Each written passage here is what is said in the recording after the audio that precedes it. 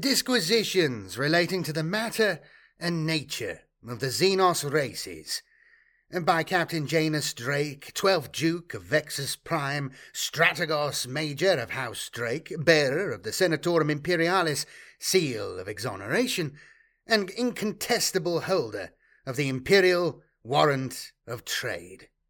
The Greenskins, regarding their biology and culture, such as it is. The dreadful truths on the preceding pages are of course hidden from most. If the general populace knew such a nightmarish host of predators was waiting to devour them, we would have widespread panic and rioting. Editor's note, more widespread panic and rioting. The Greenskin menace, however, is so pervasive that even the High Lords cannot keep it hidden. Barbarous tribes of orcs have been plundering our worlds since before the dawn of the Imperium. They are so numerous and savage that their presence is known everywhere. There are imperial cultures too remote to know of holy terror that have still heard of orcs. They may go under a multitude of names, but they are all part of the Greenskin menace. Most of the species arrayed against us desire to acquire wealth, seize political power, and build empires. Not so the orcs. Greenskins have no interest in politics or territories. They desire only one thing, to satisfy their destructive urges in the most spectacular fashion. The orcs do not wish to build. They only wish to tear down.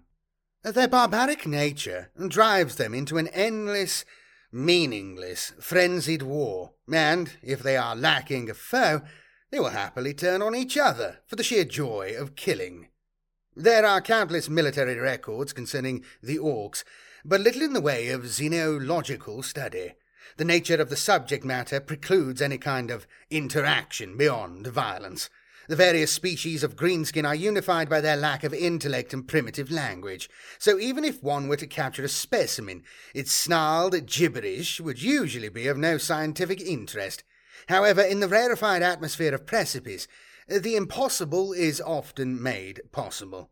In its drinking dens and cargo holds, almost anything may be found if one looks hard enough. And for my sins, I've done something I never imagined I would. I procured information from a greenskin. Scarburn Zap Dacker is a hulking, heavily armed monster who refers to himself as a flash git, boasting incessantly about the size and quantity of his weapons. He has mastered a rudimentary form of Low Gothic, but maintaining any form of dialogue with him is surreal, to say the least. He resembles a savage, overgrown infant, with terrifying mood swings. He is bent almost double by the mountain of scarred muscle that covers his upper body, but he is still as tall as I am. I imagine if he were able to stand upright, he would tower over me.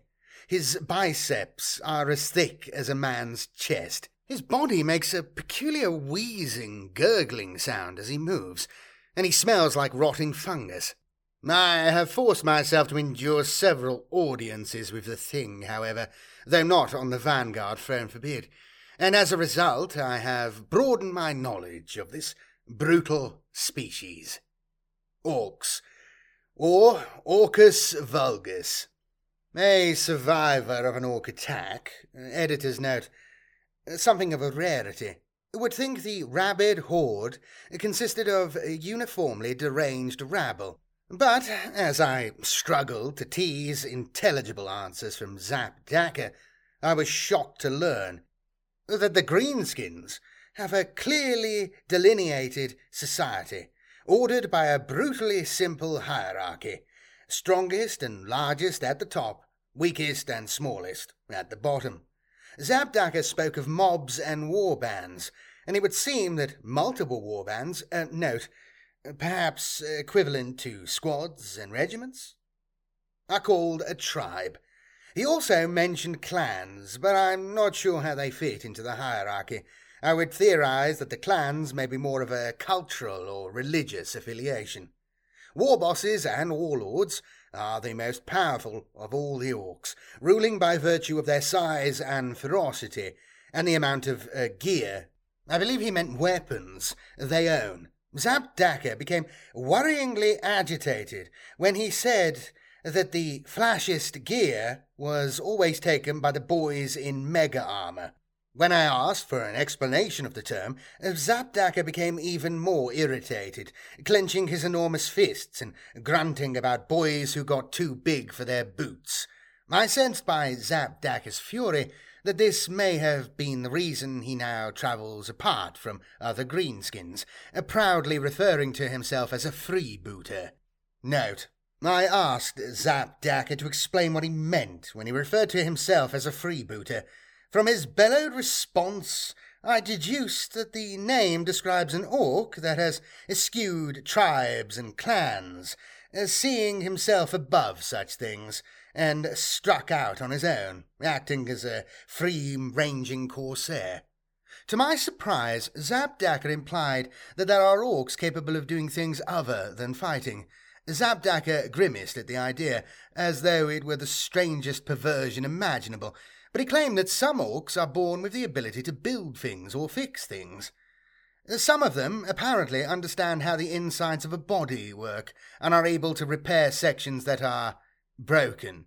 Others are able to repair and even build complex machines. Zap Daka grew agitated again when he mentioned orcs whose heads conduct some kind of warp current. He said that all the fun of battle builds up in their heads like water crushing against a dam. Sometimes it makes them sick. Note: Zap Daka described this as a useful close-quarters weapon, so I would hazard a guess it is not vomit as we understand it. But if the excitement grows too great, their heads explode, killing them and anyone near them. He described them as walking warp bombs. Of course, this may all be the ravings of a simpleton, but several xenological texts have suggested that some greenskins might be psychic resonators, able to absorb battle rage and convert it into a psychic weapon. If this is true, it would add a troubling dimension to the greenskin problem, implying that they are somehow linked to the etheric forces of the immaterium. As Zap Daka veered from topic to topic, he mentioned a subspecies, or perhaps just a rank, of greenskin that live for the joy of setting things alight. He explained that the powerful flamers they carry are great fun in battle, but that these kinds of orcs are hard to keep on track, as their primary focus is igniting as many things as possible. He laughed as he recounted tales of orcs forgetting their orders as they watch their victims dancing and twitching in the flames. It was chilling to watch him talk like this. There is something about how he described the deaths that, to my mind, captures the very essence of the greenskin race. They are not evil as such, they merely delight in wreaking carnage, like a small child laughing as it pulls an insect apart. Somehow this thought makes them seem all the more horrific. Gretchen, Orcus Nasus. Zap Daka became even more amused when I asked if orcs were the lowest rank in greenskin society. He explained that there are many kinds of inferior orcoid living in fear of the mighty boys. Gretchen, he claimed, are the diminutive orc subspecies that lack the impressive muscle mass of their kin and only grow to half their height. From what I can discern, note, Zap Daka's bucket of a jaw is so teeth-crowded that he struggles to articulate anything clearly. Gretchen are not a great deal of use in battle, other than as a dispensable tide of bodies that can clog up the enemy's lines before the larger orcs attack. Zap Daka referred to them as sneaky and cunning, and I wondered if that might mean the Gretchen make up for their lack of size with greater intellect. If Zap Daka is a good measure of orc intelligence, Gretchen would not require much brain power to gain the upper hand. Snotlings, Orcus severum. When Zap Daka began talking about snotlings, I thought at first he was describing a kind of morsel of food. Then he mentioned using them as ammunition, and finally talked about the snotling's role as slaves. It seems that the tiniest member of the orcoid species fulfills all three of these roles, depending on the whims of its larger kin. I initially dismissed them as being of little interest, but when Zap Daka mentioned their squig-herding duties, I pounced on the word squig, having encountered it in various texts without ever pinning down its meaning. After agreeing a further payment, he was able to offer a great deal of information on the subject. Squigs. One of the more outlandish xenological theories concerning greenskins is that they are not animals at all, but a form of Ascomycota, fungi, that reproduces asexually through the distribution of spores. I would not deign to mention it here were it not for the subspecies we shall discuss next.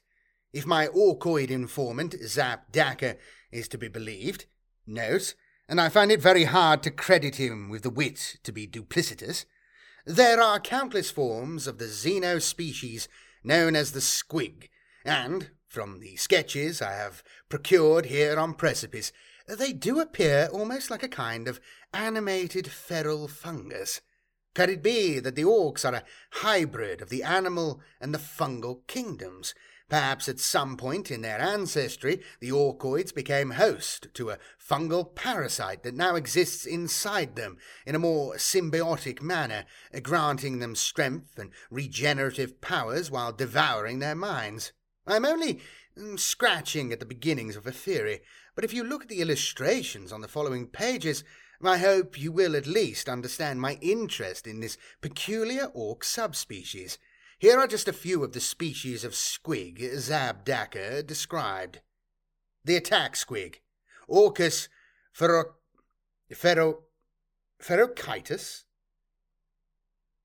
That's good enough. These savage creatures are used as a mixture of pet and weapon by the larger greenskins. They have a very simple morphology, essentially a gaping, teeth-filled mouth on a pair of muscular legs.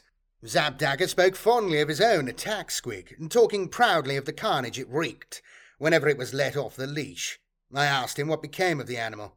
"I ate it," replied Zap Dacker cheerfully, giving me the impression that any kind of squig is considered edible at a push. The squigoth, Orcus prodigium. As well as variations in anatomy, squigs vary massively in size, ranging from small, snack-sized creatures to enormous squigoffs. Some of the squigoffs are only slightly larger than the attack squigs, but Zap Dacker implied that some of them grow to such a colossal size that orcs are able to build howdahs on their backs and ride them to war, laden with heavy weaponry. Even the most modestly sized greenskin has a tough hide, but these walking mountains have skin like armor plating and are able to smash through redoubts and gun emplacements as easily as trampling a hedge. Note: the acclaimed xenologist Magus Calx witnessed one of these behemoths in action during the fall of Hydrus Ulteria, and his reports described the carnage it created, stomping through one of his research facilities. Calx had an impressive Skitarii force at his disposal, but they failed to stop the squigoff's advance. It would have destroyed the whole base if it had not inadvertently broken through a plasma generator and become trapped in the current. As the squigoff began to cook, surrounding greenskins rushed to assist, trying to shove the monster to safety. They too became trapped by the current, but that did not deter other orcs from attempting the same thing. As more orcs became trapped with the squigoff, a huge bonfire of orc flesh began to form. Calx ordered his Skitarii troops to withdraw, and they watched from a distance as the orcs and squigoff melted into a single hideous mass. Calx concluded a sketch, but I've decided to omit it from this work for reasons of taste. The squighound, Orcus canis. Some squigs are hybrid species, combining orcoid pseudo-fungus with the anatomy of recognizable animals.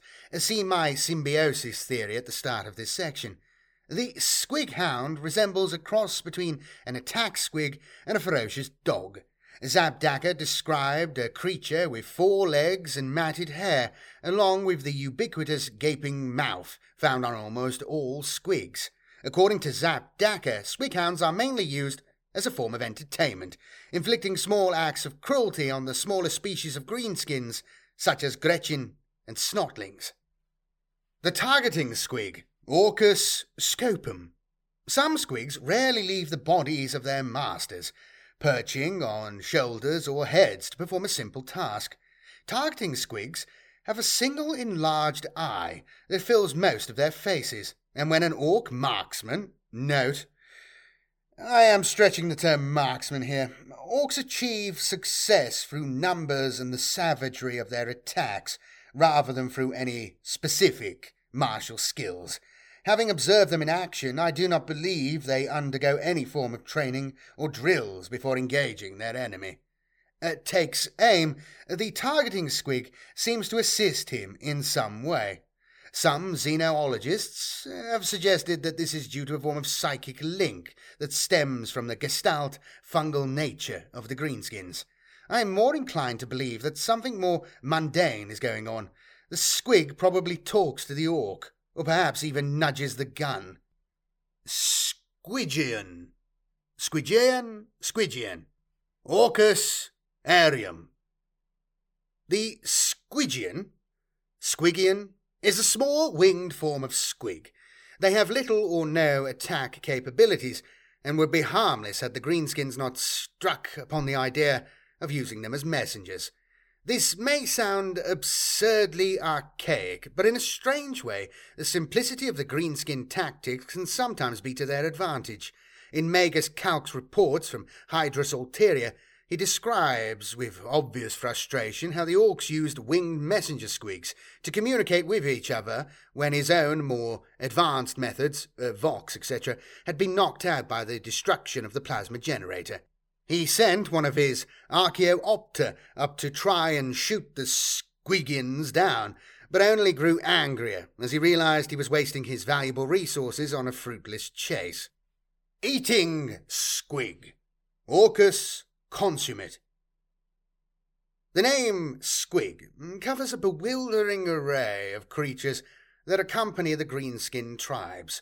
When I asked Zapdaka how they transported this peculiar menagerie to the worlds they invaded, he became confused. He told me that the squigs live in cesspools, implying that they emerge somehow from the orc's waste. With that in mind, it is particularly grotesque that the next form of squig Zapdaka described was the so-called eating squig, which appears to be a kind of oversized mollusk bred entirely for its meat. Zapdaka spoke enthusiastically about the many different kinds of eating squig and said that he was starting to feel hungry just thinking about them. Bomb squig, Orcus tumultum. It is a testament to the might of the orc tribes that they managed to pose such a threat while being so monumentally dim-witted.